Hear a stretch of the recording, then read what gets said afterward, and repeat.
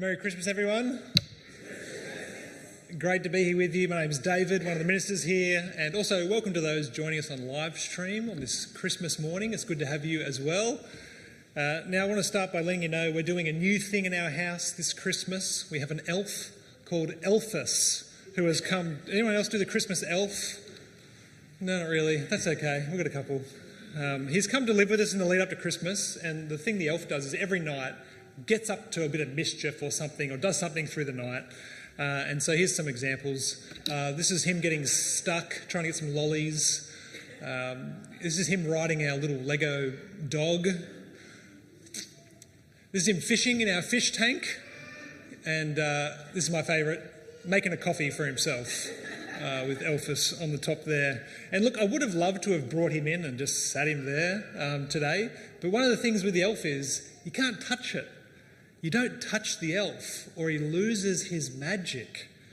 And so in our house, we all just play along with this. Nobody sort of asks questions about how is this possible that this elf can do these things. We just kind of suspend our belief and just have some fun with it and just go along with it. And I mention this because I think some people think this is what Christians do with Christmas. Right, these amazing things we sing about and read about at Christmas time. God becoming a man, a virgin having a baby, angels coming to visit people. These miraculous things. And we don't think they're possible a lot of the time because science tells us not possible. Our experience is these things don't happen. And so people kind of think, well, Christians, they must just be playing along with it. Right? They're sort of going, let's not touch Christmas or it's going to lose its magic. Let's just play along with it. And I wonder, is that what we do? If you're a Christian, is that what you do at Christmas? Do you just suspend your belief and go along with it? Or do you believe these things actually happened? And if you do believe they actually happened, how certain are you? If you were challenged about it, how certain would you be? 50-50? Maybe, maybe not. 70%? 100% certain? How should we think about Christmas and the things we read about at Christmas time? How should we respond to the miraculous that we read about? Well, Luke 1 is here to help us with this. Luke chapter 1. If you've got your Bibles, great to have it open. Words will be on the screen as well. But in the beginning of Luke, what he does is he weaves together these two birth narratives. So the angel Gabriel visits Zechariah and Mary with really good news. They're going to have babies. Not Zechariah, of course. His wife is going to have a baby and Mary's going to have a baby. And look, women having babies, not that miraculous. The world population ticked over to 8 billion this year. Did you hear that? Don't know how they count it, but it's a lot of people having babies. But what's unusual is two types of women having babies is quite unusual and miraculous. The very old having babies and the very young, or the virgins, having babies. That doesn't happen. And so how do they respond in Luke chapter 1? How do they respond to this? Well, they're not naive. Like, they know where babies come from. And so when they hear this, they've got some questions. Right, Zechariah asks, how can I be sure of this? For we are old. And Mary asks, how can this be? For I am a virgin. So they ask these questions. But what's interesting about these questions is, although they sound very much the same, as we read, we see one is good and right, and one is wrong. One's good, one is wrong. And it's the difference between these responses that can actually help us and teach us how we ought to respond to these things we read about in the Bible at Christmas time. And so here's the outline for today, just 2 points for us. The good news announced and the good news response. And in that we're going to see how we ought to respond as we hear these things today. So firstly, the good news announced. Let's start with Zechariah. The angel Gabriel comes to him. He is a priest, and so he works in the temple, and his wife is a daughter of a priest, Aaron, who was the first priest. And both of them are righteous people. They're obedient to God's commands. But something was not good in their lives. They were old, they were childless. Now, I know some people today choose not to have children. It's like a lifestyle choice. But at this time in the first century, you didn't do that. It was socially and economically devastating for people. And so they were in a bad place. But then Gabriel comes with some really good news. They're going to have a son. Even better than that, it's not just an ordinary son. This son would be the Elijah-like prophet who prepares the way for God's Saviour King. Have a look at verse 17 here. Gabriel says, "And he will go on before the Lord in the spirit and power of Elijah, to turn the hearts of the parents to their children and the disobedient to the wisdom of the righteous, to make ready a people prepared for the Lord." Can you imagine this? Can you imagine an angel coming to you with this amazing good news? You'll have a son, a special son in God's purposes in the world. You get this news. How do you respond? How does Zechariah respond? Hold that thought, because we're going to go to Mary and see the good news that comes to her as well. So Gabriel is busy around this time. He goes to see Mary as well, and she's a virgin pledged to be married to David. And we're told, Joseph. Nearly got that wrong. Joseph, he's a descendant of David. And David is the ideal king of God's people. Joseph is a descendant of him. And so that was the line, the promise was going to come through. And so that's Joseph and Mary. And Gabriel comes to Mary with this good news. She too will have a son, and again, no ordinary son. Her son will be the long-expected Saviour King, the Son of God, who will rule over God's kingdom forever. This is it. Let's have a look at Luke 1:32. Gabriel says about her son, "He will be great, and he will be called the Son of the Most High. The Lord God will give him the throne of his father David, and he will reign over Jacob's descendants forever. His kingdom will never end." Now look, for those of us who are familiar with the Christmas story, it's quite easy just to miss just the enormity of what is going on here. Like, the God who made the universe and all things and gives us life is breaking into human history with great power and great purpose. He's actually coming, as we heard from Hubert, into the womb of Mary to be born as a man. He's come to be the king of God's people and to save them from their sin. Right? You've got to see, this is no everyday event. Right? God's people had been waiting for this for centuries, and now it's happening. It is happening right now. And so how did they respond? How did Zechariah and Mary respond to this good news? Well, we saw there, they both have questions, and we'll put the questions up on the screen here. They look quite similar, don't they? Zechariah says, "How can I be sure of this? I'm an old man and my wife is well along in years." That's a good question. And Mary's is, "How will this be, since I am a virgin?" Now, they might look the same, but it's the way that Gabriel responds to them that shows us one's right and one was wrong. And so firstly, how does Gabriel respond to Zechariah's question here? Well, he is flabbergasted. Don't get to use that word much in sermons. Using it today, flabbergasted. Right? He is just shocked. He can't believe it. This is incredible. Why would he respond this way? All right, it's like he's saying to Zechariah, do you know who I am? Do you know where I have come from?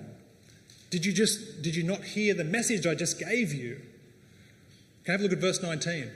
This is his words. He says, "I am Gabriel. I stand in the presence of God, and I have been sent to speak to you and to tell you this good news." Right, it tells us there's something wrong with Zechariah's response here.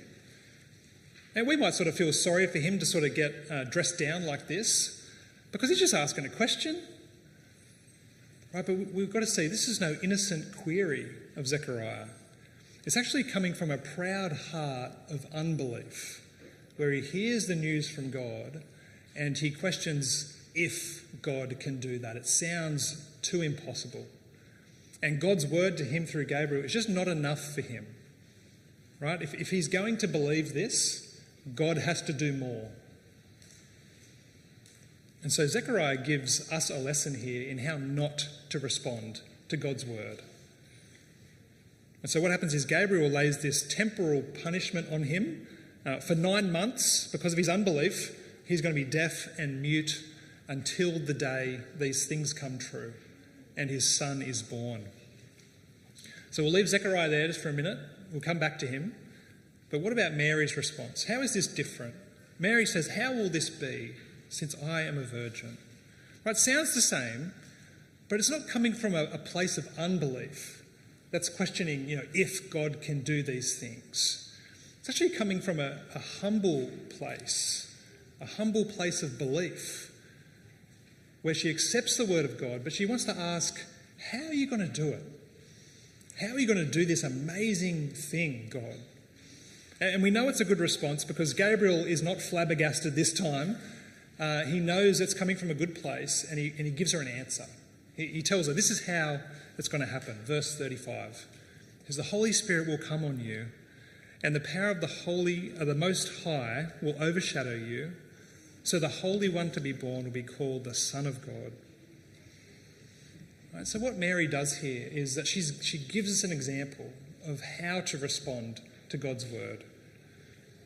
Right? When God speaks to you, how do you respond?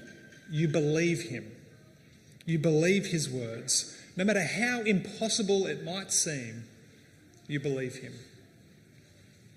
And it's made clear to us that Mary responded in a good way when she later meets Elizabeth, both of them pregnant. And Elizabeth says this to Mary in verse 45.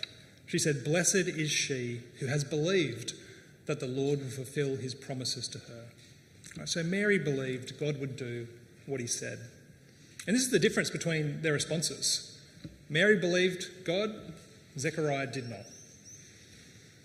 Right, and it's really important that we notice this, because this is what Luke, the author of this gospel, wants us to see. It's why he weaves these stories together. Right? He wants us to see the good response and the wrong response. Right? Because Luke knows he's writing about incredible things, amazing things. He even knows, other people have already written about this stuff. I'm going to write about Jesus as well because it's so important. Okay, and this is what he wants to write. This is why he's writing for us. So we might be certain that these incredible things are true. Luke tells us that at the start of this gospel. Luke says this, he says, "Since I myself have carefully investigated everything from the beginning, I too decided to write an orderly account for you, most excellent Theophilus, so that you may know the certainty of the things that you have been taught." And so Luke here is writing to Theophilus in the first place, but also everyone who would read this gospel after him. And what he wants for them is to have certainty about Jesus. And that word certainty, it's a great word. Luke uses it again in the book of Acts, which he also wrote, and he uses it there to describe a prison that is locked and secure, where no one's getting in, no one's getting out. And what he's saying is that he wants people to have that kind of belief in Jesus. A locked down, secure, 100% certain belief. These things are true and real. And to be sure of that. And that's the kind of belief that Luke wants for us. Can you see how that's like a long way from just suspend belief and just play along with it, don't touch it, keep the magic kind of thing? He actually wants something better for us. Right? He wants us to believe every word that God says is true. Right? To believe Jesus is God who came to earth to be our Saviour King. Right? To save us from our sin. To believe that with 100% locked down certainty. Right? Luke wants this for us. He wants it for everyone. Because this is the happiest and best news in the world. Jesus is our Saviour. Right? And we need a Saviour. You know why? Because we've all responded to God's word like Zechariah. We've all responded like him.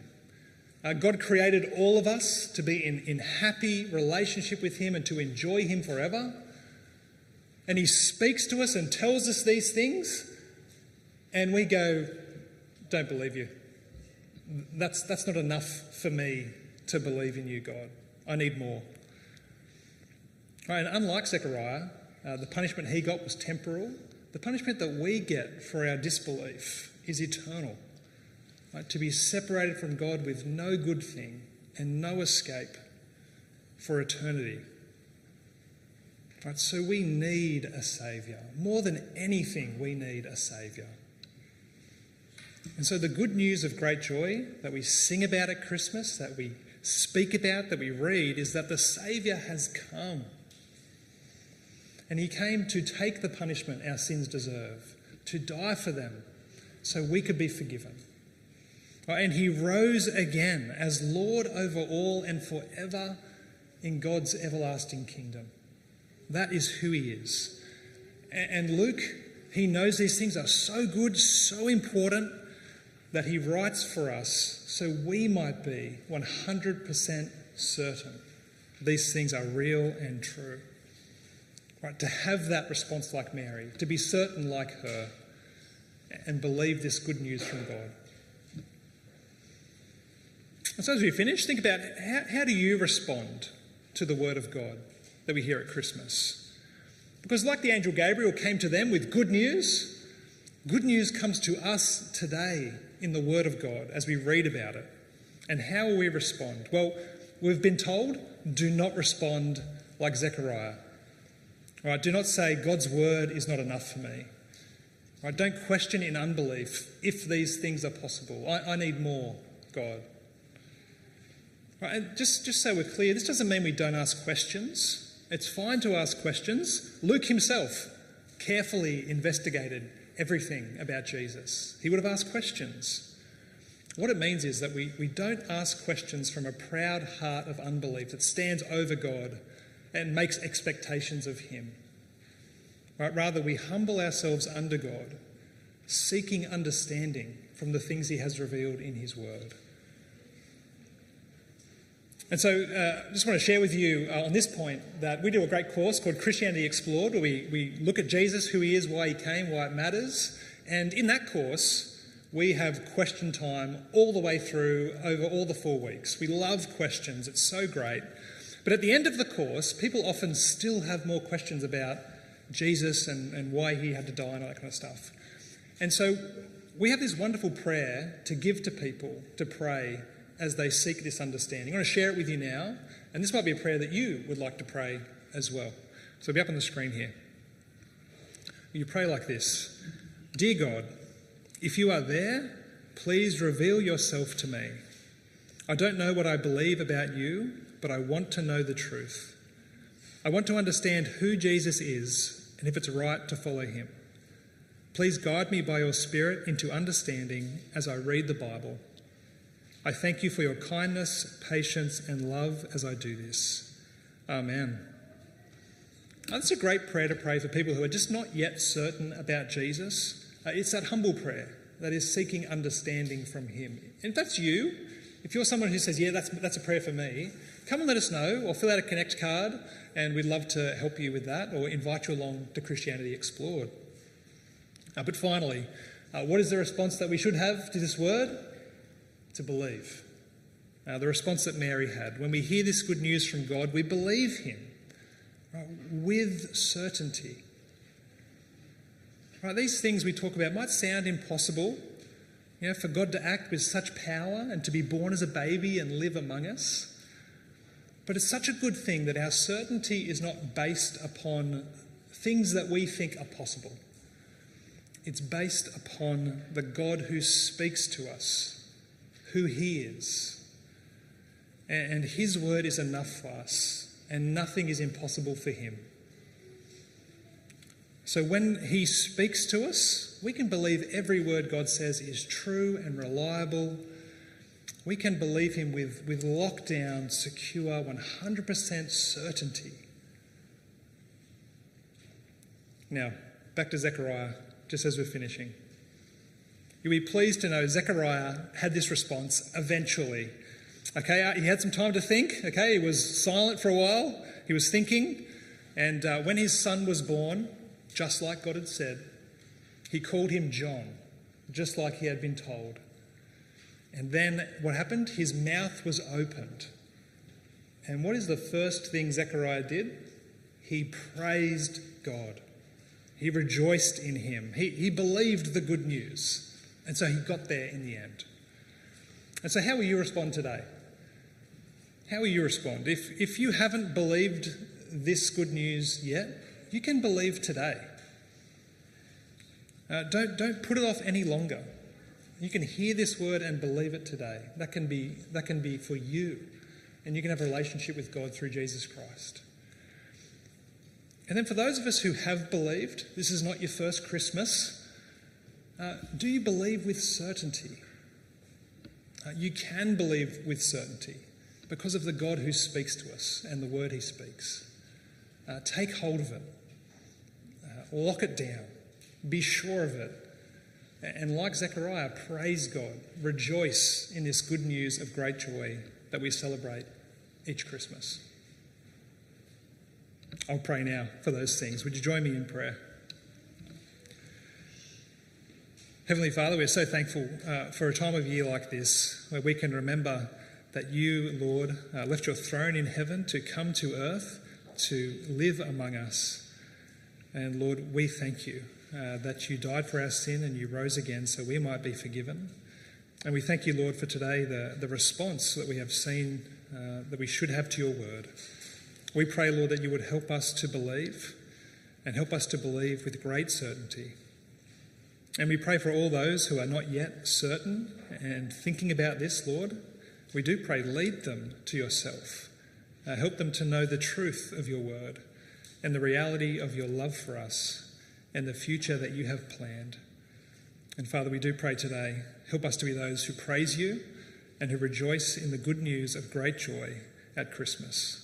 Jesus, our Saviour. And we pray this in his name. Amen.